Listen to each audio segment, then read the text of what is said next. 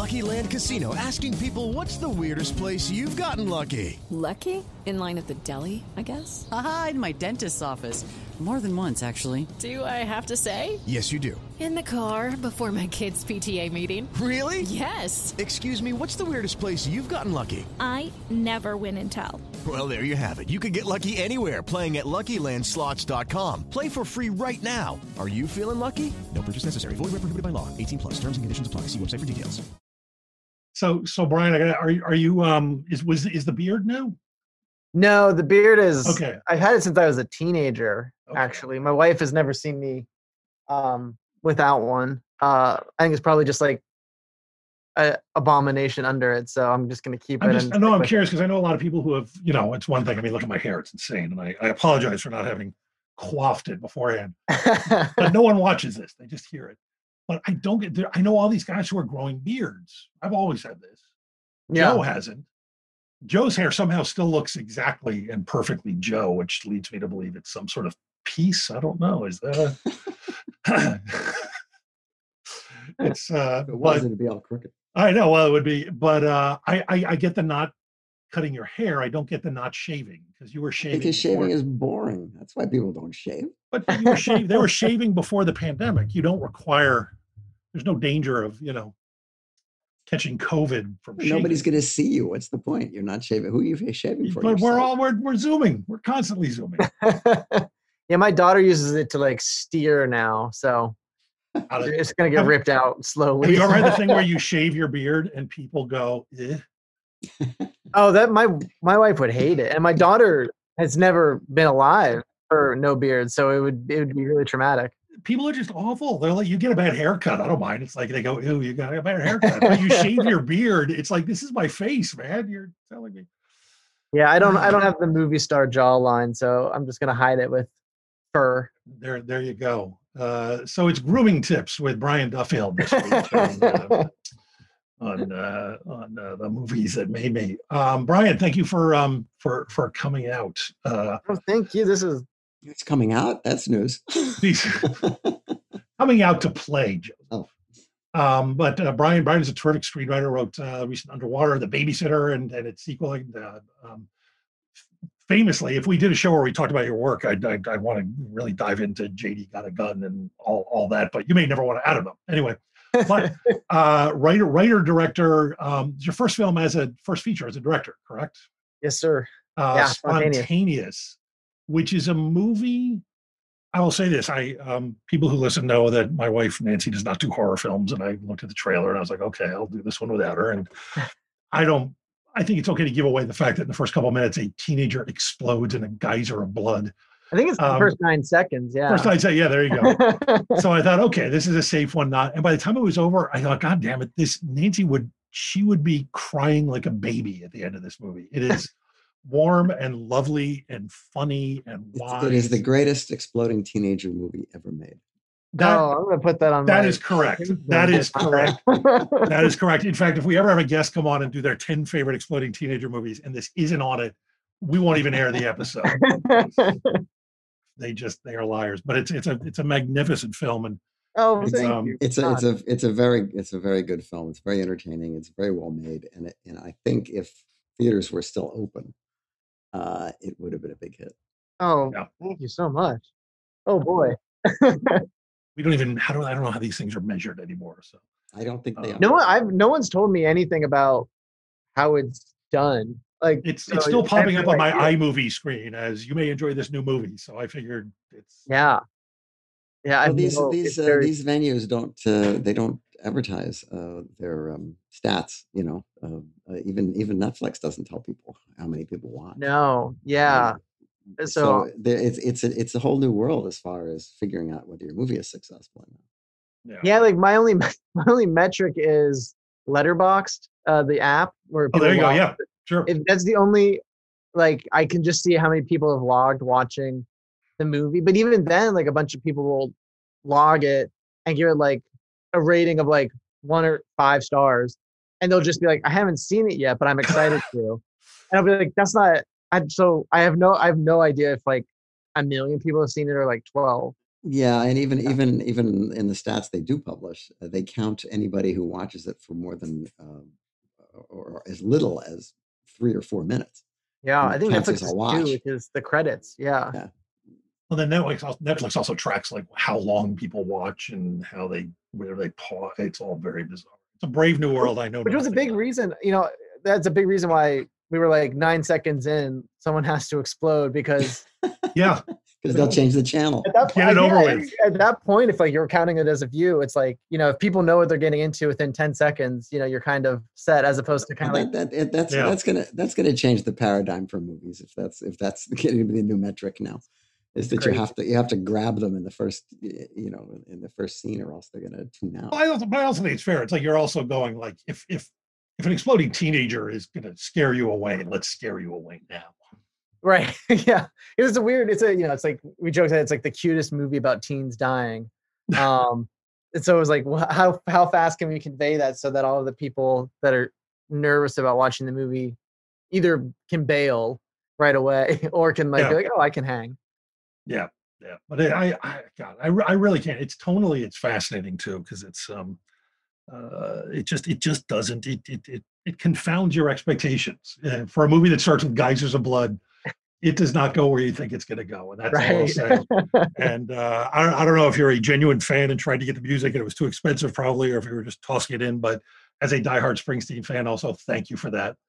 I try. It's funny. We did try, and then because we made the movie in 2018, so it's been a minute. But when we were in post, it was that glut of he had his musical, and then they also had that Blinded by the Light movie, right, which was kind of like a lot of music in it. Yeah, so they were just kind of like at capacity basically, and then they were like, but if the check was big enough, I'm sure you could be an exception. But we did not have big checks on this movie. Yeah, no, he's pretty cool about giving stuff to people with the right film, but that would be a tough letter to write. Look, it's exploding teenagers, but yeah, I wrote a letter and sent a link, but we never heard anything. Yeah. We actually had the writer and the director. We did 2 episodes of Blinded by the Light a while back. Oh, cool. They were wonderful. But anyway, I love that reference because there was a moment there where I was like, come on, you're not going to do this. And it was like, it paid off, and I will give nothing else away. But it's a great film. But we don't talk about your work. That's not why we're here. We want to know what made you, what are the films? Tell Joe what your, because we had a little chat, and then you came up with sort of your approach to this, and want to tell Joe what you're going to be walking us through?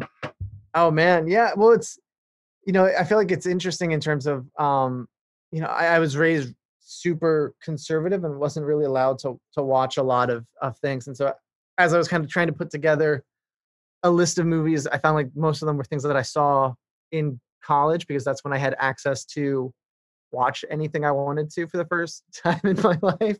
And then I tried not to pick like all like the obvious movies or like the movies you guys have done that were very influential. Because I feel like that, I don't want to suck up to you guys too much. We're going to start with Kane, and then we're going to do 7 Samurai. Yeah. And Mandy. You'll always get points bringing up Mandy. That's true. Yeah, but I think for me it was, I think after we talked, Josh, and we were kind of talking about that ambitious kind of thing, and I think because we made the movie 2 years ago, and it's only coming out now, I've had like this weird self-reflective period where a couple of people have asked me like why I didn't make an easier movie as my first movie, as opposed to like the movie where 40 kids violently die. That also is cute. Is it only 40? I feel like I think it's a little less, but I think it actually says in the movie. I haven't seen it for a while now, so I can't remember. Thank God. But I think for me it was like the movies that really swung hard were the ones that I feel like have really gotten stuck inside of me and have really I'm trying to think what the right word, like they're the movies that like really inspire me to keep doing the crazy shit I do. And so so I tried to come up with a list of movies that were off the beaten path that have really, I think, made me who I am, I guess. Yeah. That sounds like a premise for a show. Actually, I don't know if people ever do this, but the first movie I was gonna bring up actually just came out this week because I felt like it really exemplified that. And I'm just super high on Bad Hair that Justin Simeon just made. Hi. You're not tender-headed, are you? I'll be fine. Clients swear the stuff is magic. You know, in some parts of India, a woman's hair is her most prized possession. You can't bear to see yourself the way nature would have you. And you scoff at us and our superstitions. Well, those superstitions are in fact tributaries leading to rivers of truth about what you really are. And who you might have been. Oh, yeah, I've not seen it yet. Yeah, Is it? Oh, good. I was nervous that it was just going to be like all movies that everyone had seen. So I felt like if I picked one movie that had just come out, I might get away with something. But we walk a funny line here. On the one hand, we're sort of interested in finding out what inspired the people we bring on, but we also want to make sure that, it's an old song and dance here. But in the absence of any kind of, there's nothing. There's just a billion movies are thrown out there. Yeah. It's nice to have folks kind of help point them in a good direction. So cool. Yeah. No, I'm glad to hear you liked it. It's one of those movies that you're like, oh God, I hope it's as good as it could be. Yeah, I mean, because it's like, I think my favorite reactions to Spontaneous have been when people tell me that they were sure it was going to suck. It's based on like the log line, and then they're like, but then like 5 minutes in, I thought, whoa, it's really good, and then I was, it's all that kind of thing, and I feel like Bad Hair exemplifies that so well because it's about a killer weave. Yes. Which is on its face absolutely, ridiculous, but the movie is so good. I think Justin's such a incredible director, and it talks all about race and class, and he just crams so much into this movie about a weave that is thirsty for blood. And he shot it on Super 16, so that feels really fresh and exciing to watch a movie that was shot on Super 16 that came out this year. Film. I know. Where did he get it? He's got a hit Netflix show. He's doing fine. But that was something that I was like, I got really excited. That feeling like you're 10 minutes into a movie and you realize it's not going to suck. It's going to be really great. And it's such a wild swing that it felt to me like he really hit it out of the park. Don't you worry though? I try very hard. I never say this when I'm watching a film with somebody, and I try never to even think it if I can. But I find if I'm like halfway through a film and I'm going, oh my God, this is good, so good. I never let myself think. And it will continue to be good because the instant I enunciate that thought, it goes out the window. I'm so terrified of like getting excited before the film's over.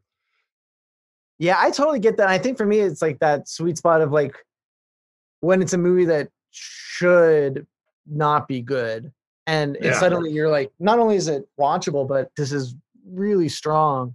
I feel like that's when I feel like he's already kind of beaten the goal. Yeah. So I feel like I'm already like, this is already so much better than I could have hoped for. So even if it dives, it's still good point. And it doesn't. It has a really strong ending. Yeah. And I felt like that was like a movie where it kind of exemplified like all the things that made me excited, that make me the most excited about movies. Where it's things that it feels like no one else but Justin could have made. And it's such a big, wild swing, and he just knocks it out of the park. And so I watched it after we talked, Josh, and I was like, well, this one kind of feels like it slides right in. Oh, great. It's not out yet, is it? It just came out this week on Hulu. Oh, fantastic. Okay. Yeah. Great. Everyone can watch a beautiful Super 16 movie on Hulu, just the way God intended. Is it here? I'll completely take advantage of the fact that is it scary? Is it can my non-horror movie loving wife watch it, or is this what I'm doing? She probably wouldn't love it. Okay. But it has like a great like Tales from the Crypt kind of vibe to it. I don't love the word campy, but there's like an element to it where it's kind of fun. It's set in the late 80s, and Justin, the whole soundtrack is like original songs that Justin also did like music videos for. He's in one of the music videos as like a rapper, and they're all like as legit looking and sounding as possible. That's awesome. It has like this really great energy and vibe to it. But you know, it's also this weave It is is a hard just film. killing people. Okay. And it's great.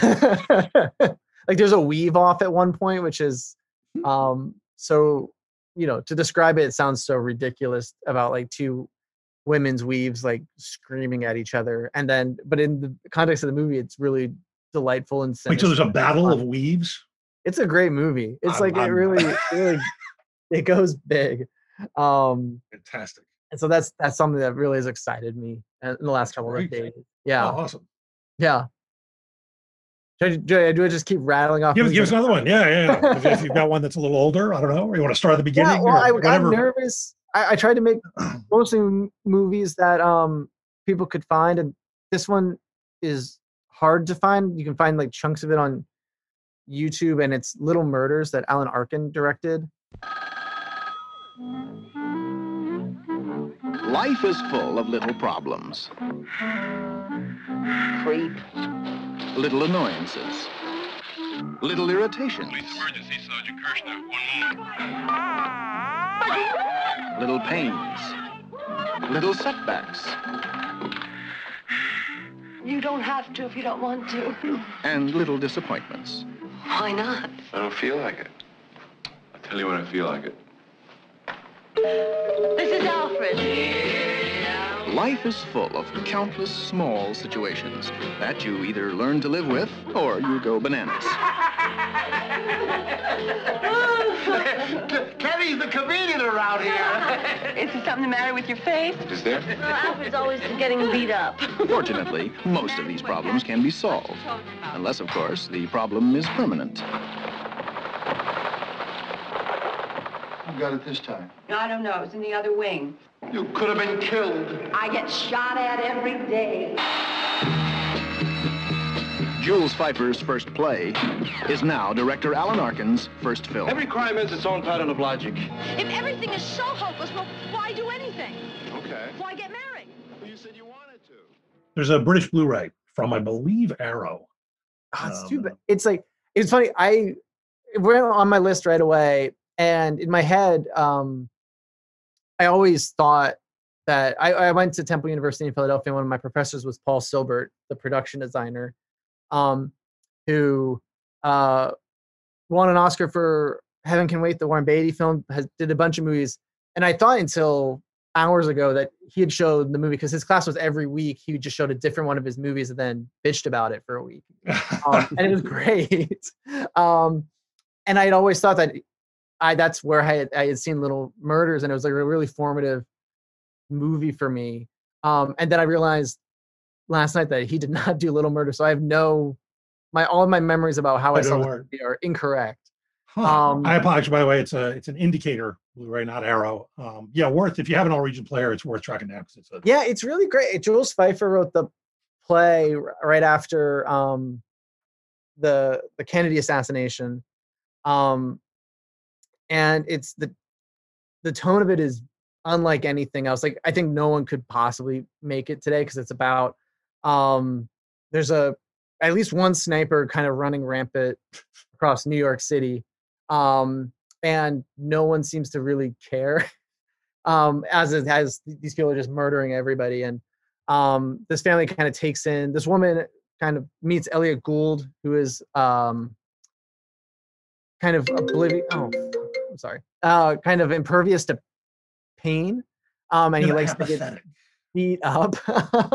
And it's like the weirdest tonal movie, and it felt, especially now during like COVID times, you know, it's about like the family like put like metal gates up on their windows so they can't get shot. But when people do get shot, it's very like normal. Like at one point, Elliot Gould's walking around New York City covered in blood, and no one notices or cares. Oh, you should point out for the audience who haven't seen the film, it is a comedy. Yeah, I mean, I think for me, it's probably the darkest ending of a movie ever. Yeah. Not to ruin it, but it's as pitch black of an ending as I've ever seen. And I remember seeing it, and it really affected me, because it's that kind of thing where you're like, I didn't know you could do that in movies. and it's become like, I'm sure there's a period of time, and part of the reason why it probably hasn't gotten like a really proper release is it probably became incredibly offensive for a while just because of the gun content. And then it was funny because I thought of it again because for a while we were trying to figure out who was going to distribute Spontaneous, which has no snipers in it, I should point out. But one of the streamers were like, "Oh, we really like the movie, but we would love the movie if Brian added like a sniper to it." And we were like, what? What the fuck? And they were like, "Yeah, like, do you think that's something that Brian could do?" So it's like really hitting like the school shooting allegory on the head. And how is it an allegory about school shootings if it's about school shootings? I don't know. It made me think. I was like, it's not an allegory. It made me think of Little Murders and how like just insane Spontaneous would have become if it was more like Little Murders. And yeah, but like it's totally something I felt like is so alien to what people would expect, and it's really hard to find, but it's really worth checking out. And like Donald Sutherland has, I think the thing people remember the most about it is Donald Sutherland has like a bizarre monologue where he's marrying two characters and doesn't believe in marriage and just kind of loses his mind while he's so marrying these people. And like that clip is all over YouTube. But I mean, it's got like every, Elliot Gould, Donald Sutherland, Alan Arkin. There's so many of those heavy hitters in it. And that was something that really stuck out to me in my formative younger years, I guess. Of like, how did anyone get to make this movie? Because it's so nutty, and especially now, it just feels, if I had trouble with Spontaneous's blood content, I think we're a pretty harmless movie, let alone what Little Murders did in the 70s, I guess. Yeah. Well, I think the key difference, because it's funny, as soon as you said that, I was like, oh God, yeah, is that Little Murders is a very dark film finally in the end. Yeah, oh yeah. And if I can avoid giving anything away, Spontaneous turns out to be very sort of positive and life affirming, which, you get the sense at the end of Little Murders that if the entire audience committed suicide, Jules Pfeiffer would be okay with that. Whereas that is not the feeling you come away from. But Little Murders was a flop, I think, wasn't it? It was a flop. It was a huge flop. Yeah. But it's a very interesting movie, and nobody has talked about it on our show. Yeah. All right. And by the way, I did not see it during my brief tenure at Temple University, but I did see it at the TLA on South Street back when it was a movie theater. Oh, you went to Temple? Oh yeah, couple years. I did. And I went to Philadelphia College of Art. And Joe was kind of. Oh man, look at us, Philly. Yeah. Different times. None of us bumped into each other. More interesting city, I think. Yeah. But, wow. So what you got next? Yeah, that's a good one. With the Lucky Land Slots, you can get lucky just about anywhere. This is your captain speaking. We've got clear runway and the weather's fine, but we're just going to circle up here a while and get lucky. No, nothing like that. It's just these cash prizes add up quick. So I suggest you sit back, keep your tray table upright, and start getting lucky. Play for free at LuckyLandSlots.com. Are you feeling lucky? No purchase necessary. Void where prohibited by law. 18+ terms and conditions apply. See website for details. Oh man, what do I got next? Another movie that I have that I felt like I might be the only person that likes this movie, but the tone of it really stuck out to me was Bob Balaban's My Boyfriend's Back. They say when you're dead, you're dead. They say you only get one chance at life. But for childhood sweethearts Missy and Johnny, true love will never die. My boyfriend's back and you're good. He came back from the dead for me. God, my boyfriend won't even pump gas for me. By God, if it ain't the zombie out with a living woman. What do you have against Johnny besides the fact that he's dead? He's a stinking zombie, you idiot. I remember growing up and seeing commercials for it and not being allowed to go see it. And then I can't remember, I think I might have been in high school when I finally saw it. And it's about a high school boy who is in love with a pretty girl. And this part hasn't aged well, but he decides to stage a a mugging at a 7-Eleven so he can heroically save her. And then unbeknownst to him, an actual mugger comes in and he stands up to the mugger and gets shot. And as he's dying, he asks the girl if she'll go to prom with him, and she says yes. And that is enough of a incentive for him to return from the dead a couple of days later and go back to high school so he can take the girl of his dreams to the prom. And it's like, it's a really weird tone because as soon as he like gets out of the grave, he goes home and his parents are, the reactions are just like, oh, he's back. Like, great. And it's, you know, I know Balaban did Parents, which is a much, is also a super weird kind of horror film. Yeah. And I don't think My Boyfriend's Back is a horror film. Like, I don't know what exactly it is. Like, it's a zombie movie and there's, you know, other students get eaten, but like the tone of it is so light and kind of oblivious to the fact that it's a horror. Like, it feels like everything about it was made wrong to be a horror film. So it feels like it's this kind of strange mishmash of things. But that's something that always stood out to me, that, you know, he made this high school movie with like a dead kid, and then no one cares that he's dead. They just care that he's a zombie and he's not like everybody else. And the cast is bizarre, where the leads are, I'm not really familiar with anything else they've done, but like the supporting, like the bullies are Philip Seymour Hoffman and Matthew Fox as babies. Oh, wow. And Matthew McConaughey is like an extra in the background. So it's like this weird kind of mismatch. And obviously Bob Balaban's a legend in his own right. Yeah. And his I mean, everything. His book on Close Encounters is one of my favorite making of books too.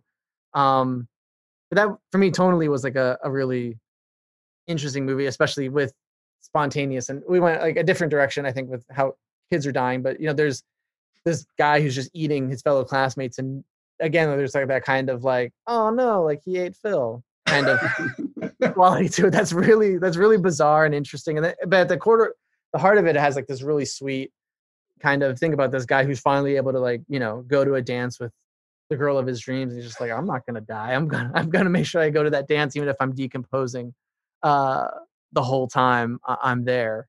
So that was another one. So much. I barely remember that one. It have you seen it, Joe? Or it came and went. Yeah, I don't. Yeah. But already I'm starting to see there's sort of intersections here, which is very interesting. A lot of death. but a lot of, I don't want to say the wrong, I guess a lot of unusual responses to death, I would say. Yeah, I think for me it was just like that, you know, coming off of Spontaneous, it was that feeling of you know, other movies, you know, because it was tough, like, you know, I couldn't find a lot of source materials to be inspired by for Spontaneous because it was so specifically what it is. And then I felt like I had like this list of things that I didn't want it to be like, but there were things that I loved. And stuff like My Boyfriend's Back, where it has such a like a slightly similar vibe to Heather's, in terms of like how death isn't quite as serious as it could be otherwise. But I think My Boyfriend's Back takes that like to the extreme, where like, you know, it's like he comes out of the grave and like sits at his breakfast table and his parents are just like, oh, how about that? Like it's so blank of an emotional reaction to it that it becomes really, for me, really interesting, even though there's an element where it just kind of feels like everyone did the wrong thing, right? Which I also find really intoxicating and strange. So awesome. Hopefully I'm picking movies that you guys don't hear every day. Yeah, you're doing great so far. Oh, good. Cool. Batting 1,000. Next up, Citizen Kane. Yeah, exactly. So what's the next one? I'll go. Next one I have is Kuroneko, from Kaneto Shindo, who did Onibaba.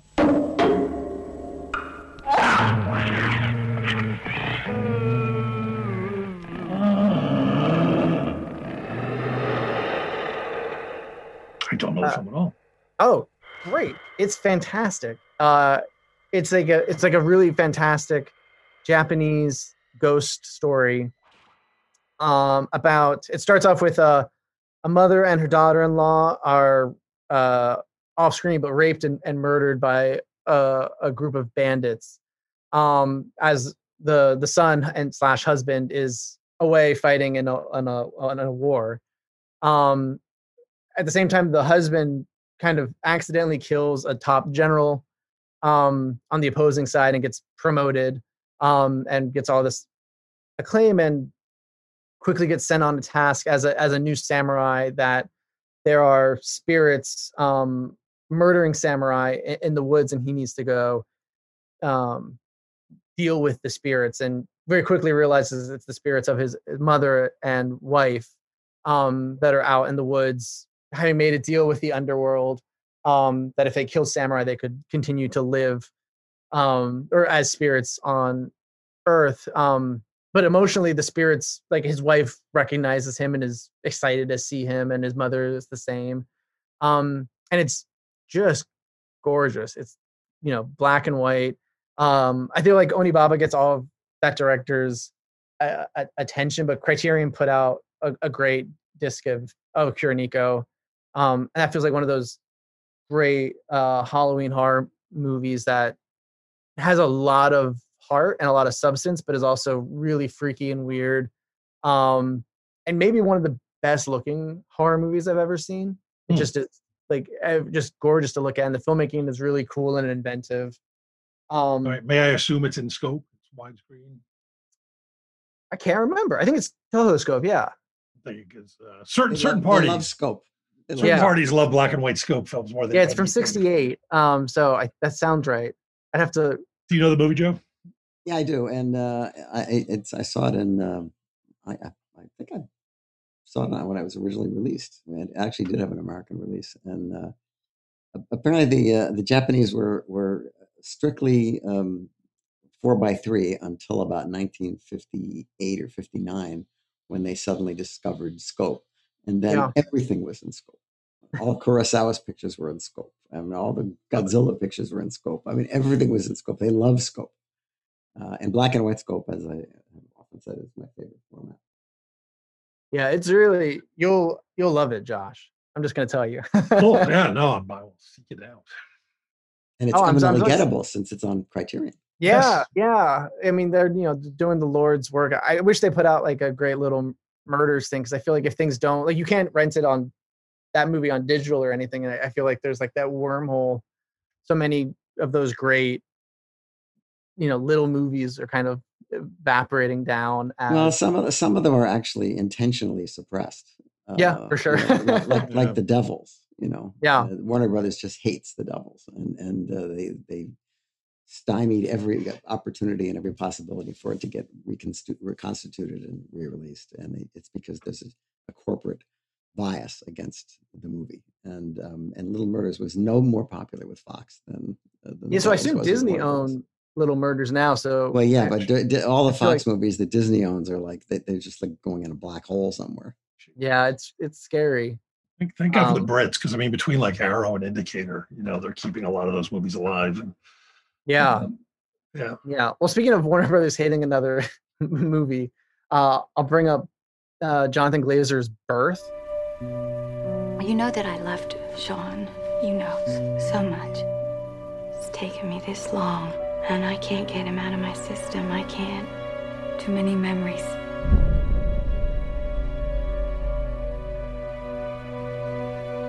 I understand that this is gonna sound crazy. I've met somebody who seems to be Sean. Am I to understand that 10-year-old boy told you he was your late husband, Sean? He said, "It's me, Sean. What am I supposed to think?" He's back. What do you want? You'll be making a big mistake if you marry Joseph. There's a boy this tall who wants to marry my fiance. Nicole Kidman, which has always stuck with me, because I think he's one of the best filmmakers alive, but it was also my first Netflix disc, which I feel like yes, back in the early days. Yeah, which I feel like for me was like that kind of seminal moment where I was like, oh, I had like a credit card and I could finally like I grew up in Ireland. My parents are evangelical missionaries, and so like the access to movies was really limited. because I couldn't drive, and then it was like you could find like a video rental place, but that was hard, and I didn't have like a credit card as a kid, so it was hard to rent things.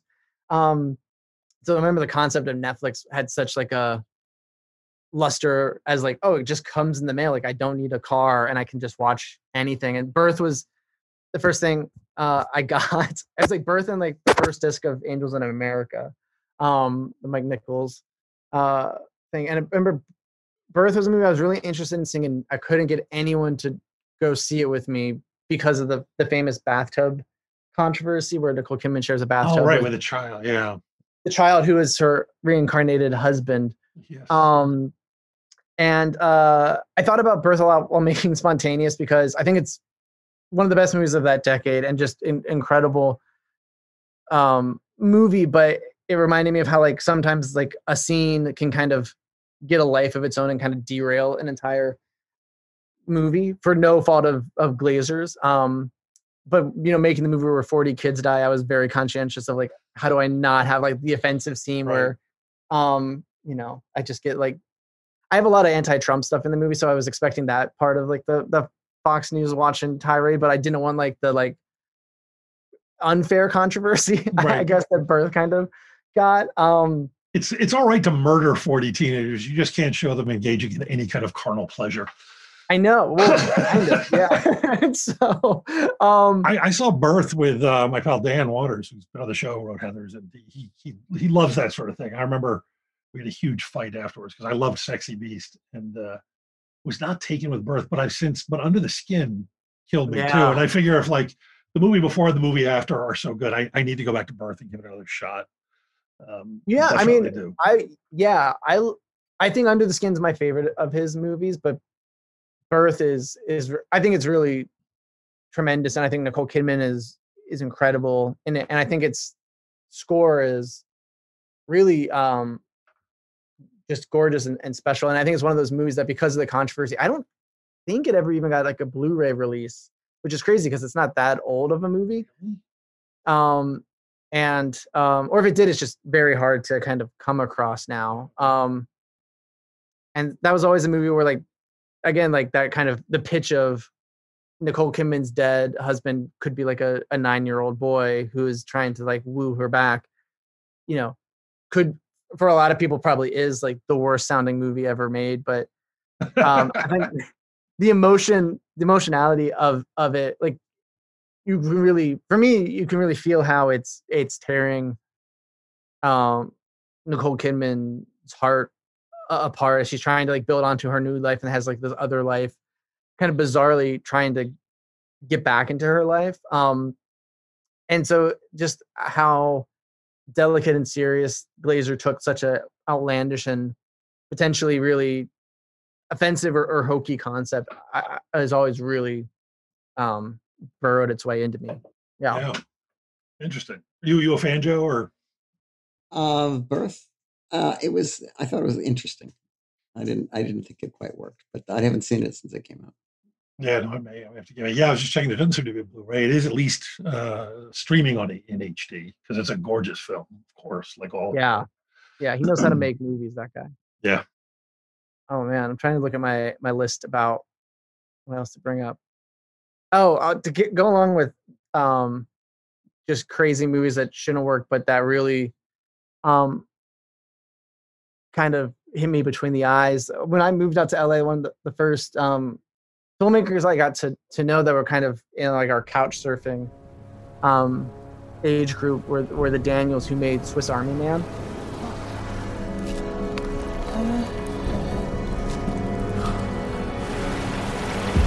What? Hey!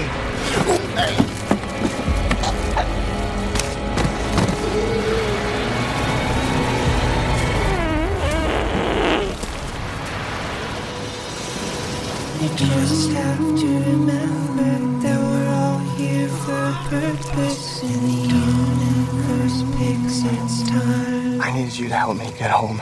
Okay, buddy? Okay, buddy. Daniel Radcliffe corpse movie. Which I've still never seen. So sell me on. I have yet to see it. Oh man, I'm killing the game with Unseen. But it's it's the goofiest premise. Corpse movie. Oh, Yeah, they're gonna say it's the ever, goofiest probably. farting corpse movie ever made. Whereas, and it gives me, it's like I can do the spontaneous combustion movie and fine if they got away with doing like the farting corpse movie. But it's like this really beautiful story about this. Paul Dano plays a living man named Hank who is trying to end his own life when he finds a corpse, and starts this bizarre friendship with Daniel Radcliffe's corpse, which Paul Dano names Manny, as they kind of reevaluate each other's lives, kind of Radcliffe having already been dead now, and then Dano being suicidal. And they kind of develop this very beautiful, emotional friendship. I remember talking with the guys like before it hit Sundance, and they were like, "Yeah, it's the movie where like we're trying to make people cry with farts." And it sounds so ridiculous, and it probably doesn't work for a lot of people. And I remember when it premiered at Sundance, a bunch of people like walked out like minutes into the movie as Paul Dano is writing Daniel Radcliffe's farting corpse through the ocean, like it's a speedboat. So definitely not for everybody. I feel like I've seen that scene in another movie somewhere. Yeah, exactly. It's very off copied. But it being the kind of thing where for me, they really nailed the emotion of it. And it was something that, again, was really formative for me because they were like the first people that I knew that were kind of my group that went off and made something, and then made something as ridiculous as Swiss Army Man is. And then for me, just really nailed the movie. Like it was my favorite movie the year it came out. And again, because it was something that I had never seen anything like it, and I won't see anything like it again. But just that idea of like, I remember when they were like at the Sundance Labs, like they were talking about like, we really, it's kind of like a dare you give yourself about like, how can we have like an audience like cry because like a fart was so emotionally resonant. And it just felt like, as far as like lofty goals go, for them to like take that on as their first movie, it gave me like a lot of I guess peace and confidence, because nothing in my movie is anywhere near as outlandish or hard to pull off as anything in Swiss Army Man. So that was a big movie for me. So yeah, you should see it. It goes higher up on the list now. Coming up I would be shocked. I have a Cronenberg movie coming up, so I'd be shocked if you didn't see that. Probably have. Although I bet you've picked one of the two I haven't. And let me guess, is Paddington 2 on your list? No Paddington 2. Damn it. Okay, I guess I'm not in line. I don't understand where you're going. But my Cronenberg was The Brood. They come from the unknown, and they're here now, hiding, waiting to strike. You can feel their presence all around you.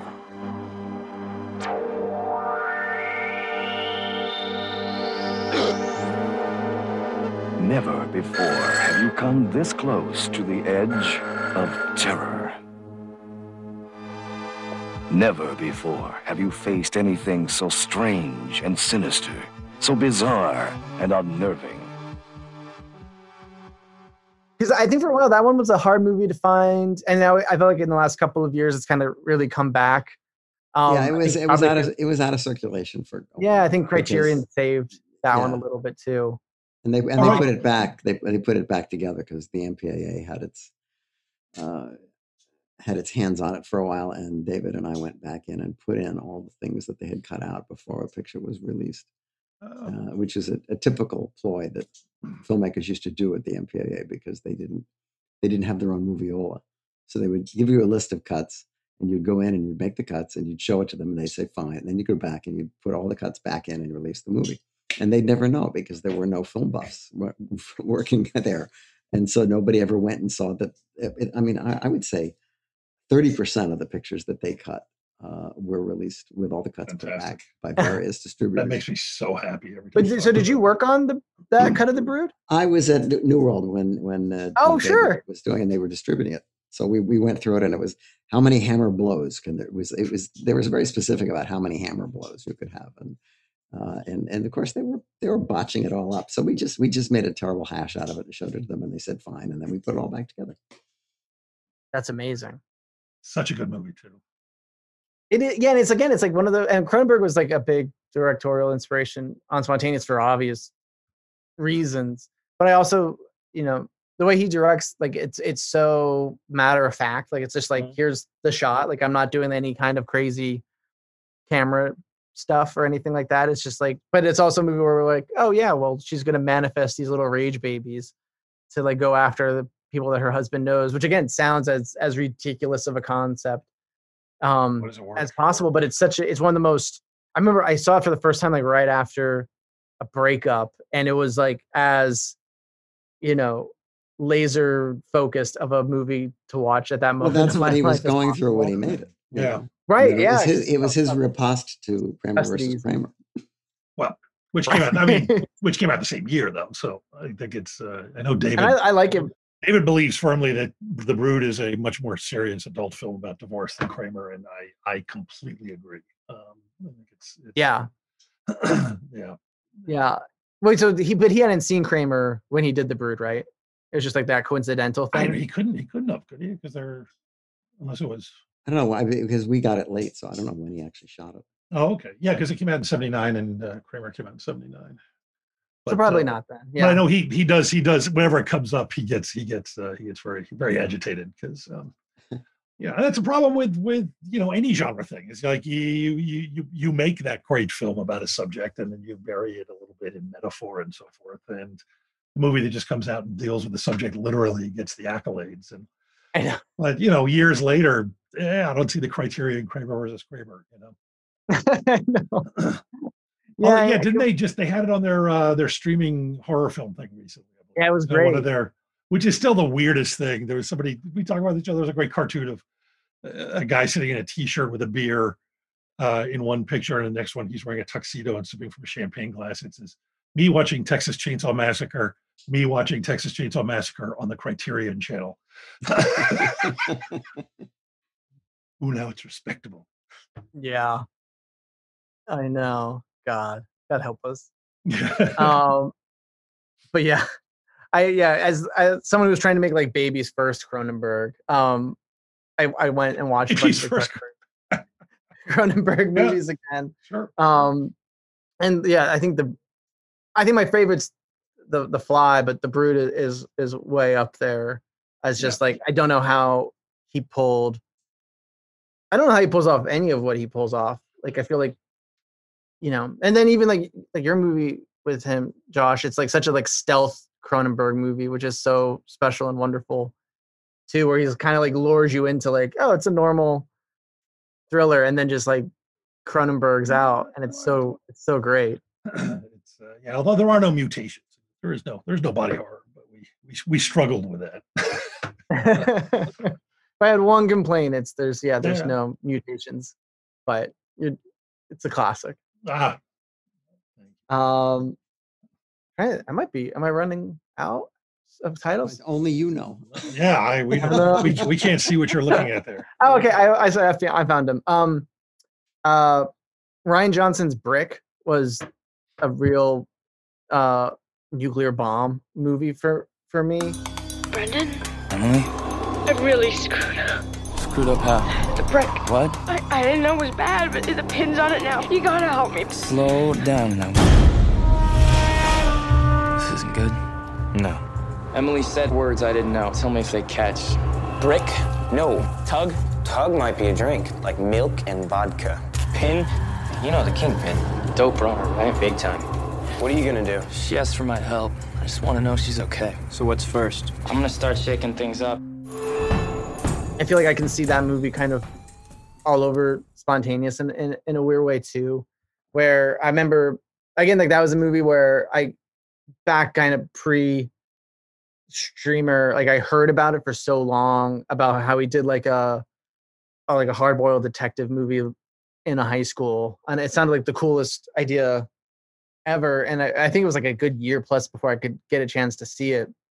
And then I saw it, and I I loved it. And I watched it a bunch of times, and just the way he mashed up the genre of a high school movie with this completely other movie that you wouldn't necessarily think they were combat or complementary, but they really were. And that was something I really took to heart on Spontaneous, where our pitch when we were setting the movie up was that it was a John Hughes movie that a drunken Cronenberg crashed the set and like stole the camera and started filming.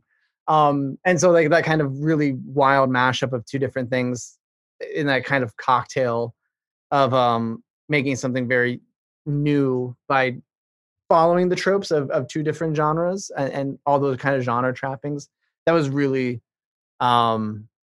exciting and infectious to me. And I can kind of see when that movie hit me, and then kind of all the like little spider webs out from that point too.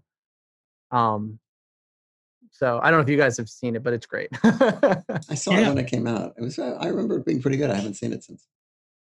I'm actually weirdly. I'm the guy. I like the. Well, I love Knives Out. Yeah. And Catherine, my lead from Spontaneous, is in Knives Out. Oh, that's right. Yeah. So I remember she texted and was like, "Oh, I just booked this movie called Knives Out," and I think I sent her when I first moved out to LA. There was like a 10th anniversary brick screen. There was some kind of anniversary brick screening at a theater that's no longer open anymore. And I went and I got like him to sign, like I have like a signed brick poster from like 2008, I guess. And so it wouldn't have been 10, maybe it was like 5 years or something. And I sent it to her, and I was just like, I could not be more excited that you're working with Rian Johnson after working with me. So I think she got the better end of that deal, but I was really. I'm gonna say something that gets us more hate mail than anything we've ever done on this show, Joe. Are you up for that? Oh boy. Rian Johnson's Star Wars movie is the first Star Wars movie I actually liked since Empire Strikes Back. Ooh. Why would that be controversial? Hey, people are outraged. You can't diss any of the prequels or sequels. Or you can't? I like Force Awakens. Joe, just never go on the internet. That's all I'm saying. Stay far away from the internet. I just remember when Phantom Empire came out. It was like everybody hated it. Yeah, that's that's been rewritten. Oh. Yeah, we're gonna get canceled now. You're supposed to. You should have expressed outrage at what I just said, because sorry, they love all of them. Empire Strikes Back was the last good one. The last good one, but apparently Rian Johnson's was such an abomination to them that they felt it needed to be canceled. I don't even get it. I saw it with my 9-year-old niece. We both loved it, and then there was all this outrage. And yeah. Well, listen, I'll give you outrage. Baby Yoda. Come on. It's totally stolen from Gizmo. I mean, they should be sending me money. Yes, that's right. Oh my God. Oh my God. Oh wow. I just got your the 12 Days of Gizmo Christmas, whatever like the new kids book is. And we haven't opened it yet, but I'm extremely excited. Yeah, there's the kids book, and then there's going to be the animated series, which is I guess on HBO Max. And yeah, my daughter doesn't know the amount of gremlins that's about to be in her life. Fantastic. But I'm extremely excited about that. What happens if Baby Yoda gets wet? Have they explained that yet? I don't know. I don't watch the show. We get hate mail. Brian, definitely don't respond to any of this one way or the other. You don't want to endorse the terrible, terrible views that are being espoused here. What's next on your? Oh man, I don't think I have too many left. Another movie that made me, I guess, was Heavenly Creatures, the Peter Jackson. Oh yeah. movie. Right and left and right and left. Can I have another look?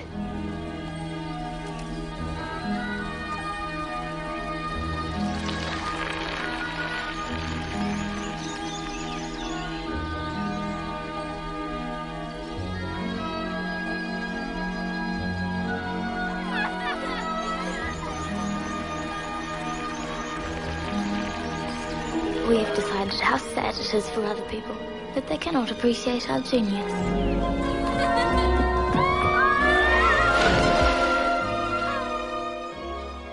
I think like everyone my age, like Lord of the Rings was huge. And it instantly kind of made me want to go watch all of his other movies, but I didn't have access to them. Oh, so you came up. Until later. And I remember watching Heavenly Creatures and being a Kate Winslet fan, and then instantly becoming a Melanie Linsky fan. Yeah. And then just the way he took something so dark and awful, and for a huge part of that movie makes it so like those girls are so lovable, and their relationship is so empathetic and lovely, that by the time you kind of get to that awful ending, like you really, I think it's one of the few movies about murder where I feel like I get it in a weird way that makes me question my sanity, I guess. But I think it's such a just the way he treats those actors in that movie, it's always really stuck with me in terms of how to portray actors that are maybe doing sketchy things in my own things. And that was, and then just how he, tells a story that really gets you into those girls' mindset, and that point of view it's so creative and so cool. And I remember there was all this. I mean, people were freaked out, very startled when he got Lord of the Rings, and I remember, and I know this was some of the thinking that went into it. I found out later, but if you see Dead Alive, before that, and then you see Heavenly Creatures, you walk out going, this guy can do anything. I mean, it's just, you would just hand him the keys to pretty much anything if you can encompass. And it's hard, and he's the same guy who made Meet the Feebles. Yeah, I mean, you see this body of work, and it's like, is there nothing he can't? It's crazy. Yeah, I would give anything to see him just make like a $200,000 horror movie. Yes. Again, he made all the money you can make, and so it's just like, I'd love to just see him like do something disgusting. Yeah. Those movies go back to those roots. Those movies are so great, and then in like that, his all that kind of gross out horror, and then Heavenly Creatures being, like a prestige movie, but still having all of that, those, like he didn't compromise himself. Yeah. Or it tried to like get an Oscar kind of thing. Like, it's like, oh, it's definitely that guy. And he just utilized all those tools for a very different kind of story, and like discovered like two of like the absolute best actresses working still. Yeah. And just it's such a wonderful movie. Yeah. I love it. And then my last movie is, I assume you've seen this one too, is Addams Family Values.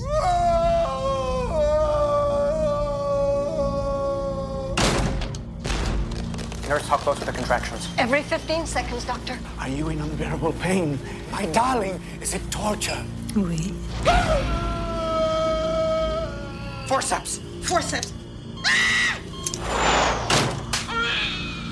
Go ahead. What news? Father, what is it? It's an Addams. He has my father's eyes. Gomez, take those out of his mouth. He's an adorable little baby. Fine. Rub it in. Children, why do you hate the baby? We don't hate him. We just want to play with him, especially his head. You'll meet someone very special. Someone who won't press charges. Isn't he a lady killer? Acquitted. Women must follow you everywhere. Store detectives. And the stork flew down from heaven and turned into a baby. Our parents had sex. Okay, now we're talking. Now we're that's left field. Did not see that coming. Criterion Collection, it's like one of those movies that like I wouldn't have in my top 10 for a long time because I was trying to like have the respected titles. And then a couple of years ago, I just finally gave up. And I feel like it's just continuously moving up my top 10. I'm probably like the only person, like if I ever vote for AFI, that will vote for Addams Family Values. But I'm fine with that. It's been so long. Basically, all I remember is being pleasantly surprised that it was at least as good as the original, which I thought was pretty fun. But yeah, no, I like it. I like it more for a couple reasons. Firstly, I think Joan Cusack as one of the all-time best. I think all the Adamses are like some of the best comedic performances ever. But then Joan Cusack, as this character that is trying to marry and get rid of Fester for the Adamses' fortune. It's an incredible performance, and everything they do with Wednesday going to a I don't think it's not quite a conservative Christian camp, but it's definitely Wednesday, like completely out of her element. And I feel like some of the cartoon that just came out, it kind of tries to make Wednesday like want to kind of be a part of like the world. And what's so great about Addams Family Values is like she really doesn't like. There's no part of it that she wants to be a part of, and so she just kind of has like this gleeful, maniacal like desire to like she'll fit in if she can achieve her goals of just destroying everything about it. And it's like one of those movies I feel like every line is better than anything I'll ever do. And for a long time I would not like list that as one of my favorite movies because I was like, oh, it's the Addams Family sequel. And then I felt like I have to just say how much I love the Addams Family Values. It's funny you say, because I'm sitting here thinking as you're talking about it, because it's been many years. And I'm going, yeah, I remember the second one being at least as good as the first one. But I love her at camp so much. And I'm thinking that's from the first one. But yeah, that is one of the That was the second, yeah. I mean, because it's got all the great stuff. Remember, I saw it at one of the downtown picture palaces here in LA that Cinespia back in the before times. Yeah. Would rent out. And they showed it for like Thanksgiving Eve or something because it's kind of a perfect. Yes, because of the Thanksgiving movie, and like Wednesday kind of goes on her like she's doing like a Thanksgiving presentation at camp, and she's like starts going off the rails, and the audience was just losing. Like it was just such a fun movie memory, and it just made me love this movie even more. And so I think partly I've been like nostalgic for like those kind of Cinespia LA movie theater kind of experiences that are so, aren't we all, special and gone. Especially now like having like a daughter and like being excited to like she's 20 months now, so she's not quite ready to understand what she's seeing, but like that excitement of like, oh, I'm gonna get to show her, you know, all these movies that I grew up loving, and being really excited to show her the Addams Family movie. Yeah, sure. And to say, well, okay, but she'll be you know, we'll get back to those screenings. We had John Wyatt on the show or in the early days who runs Cinespia and who was responsible for the Hollywood Forever screenings, which used to love those, you know. And I know we went all the time. Yeah, like both to when they were at Cemetery, and then also when they do like all the screenings in the theaters downtown for the winter.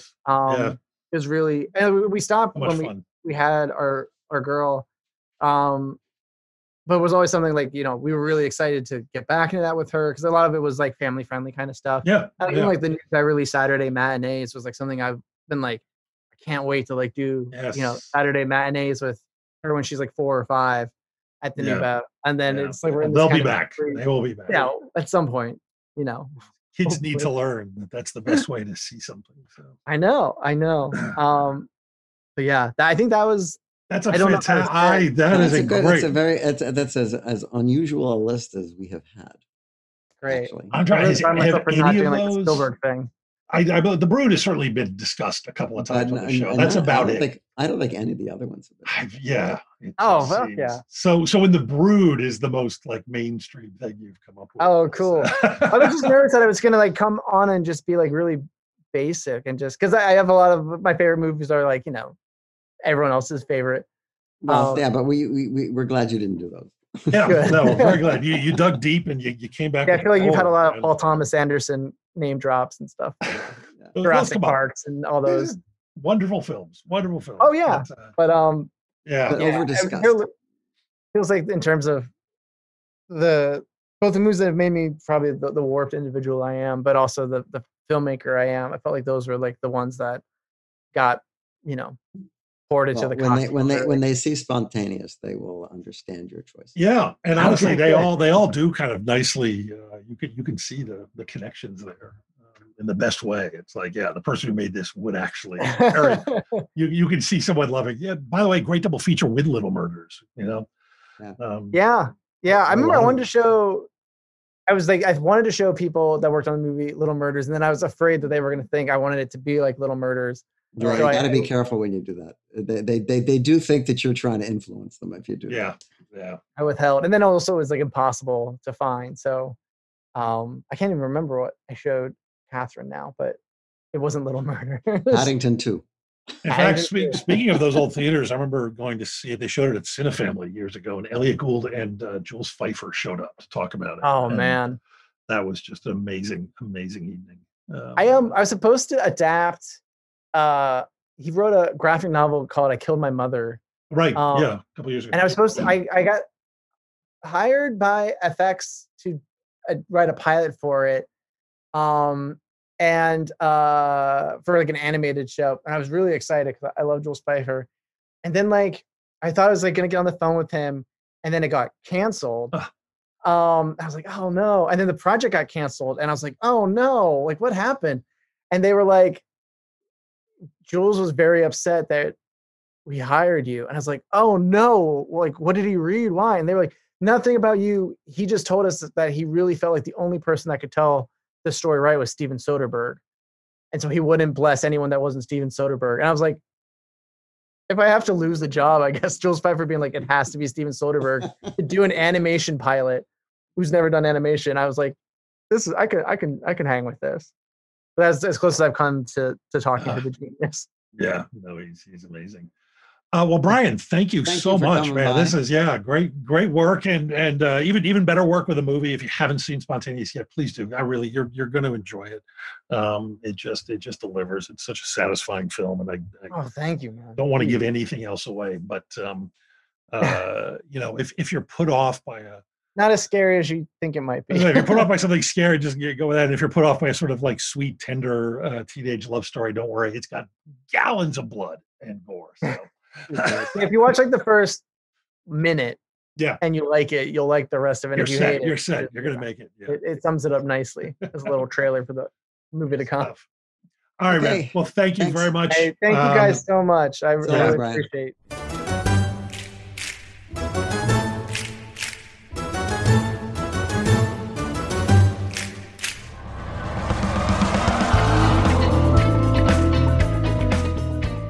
Our show was recorded from several well-stocked bunkers. We can't wait to get back to beautiful downtown Burbank. We're the official podcast of trailersfromhell.com, the best damn movie website there is. Our engineer is the composer Don Barrett, who also transmogrified, produced, and created our theme song. This is Josh Olson for The Movies That Made Me. Stay safe out there, folks.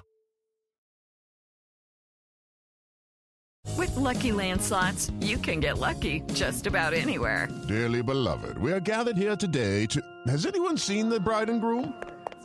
Sorry, we're here. We were getting lucky in the limo and we lost track of time. No, Lucky Land Casino, with cash prizes that add up quicker than a guest registry. In that case, I pronounce you lucky. Play for free at LuckyLandSlots.com. Daily bonuses are waiting. No purchase necessary. Void where prohibited by law. 18+. Terms and conditions apply. See website for details.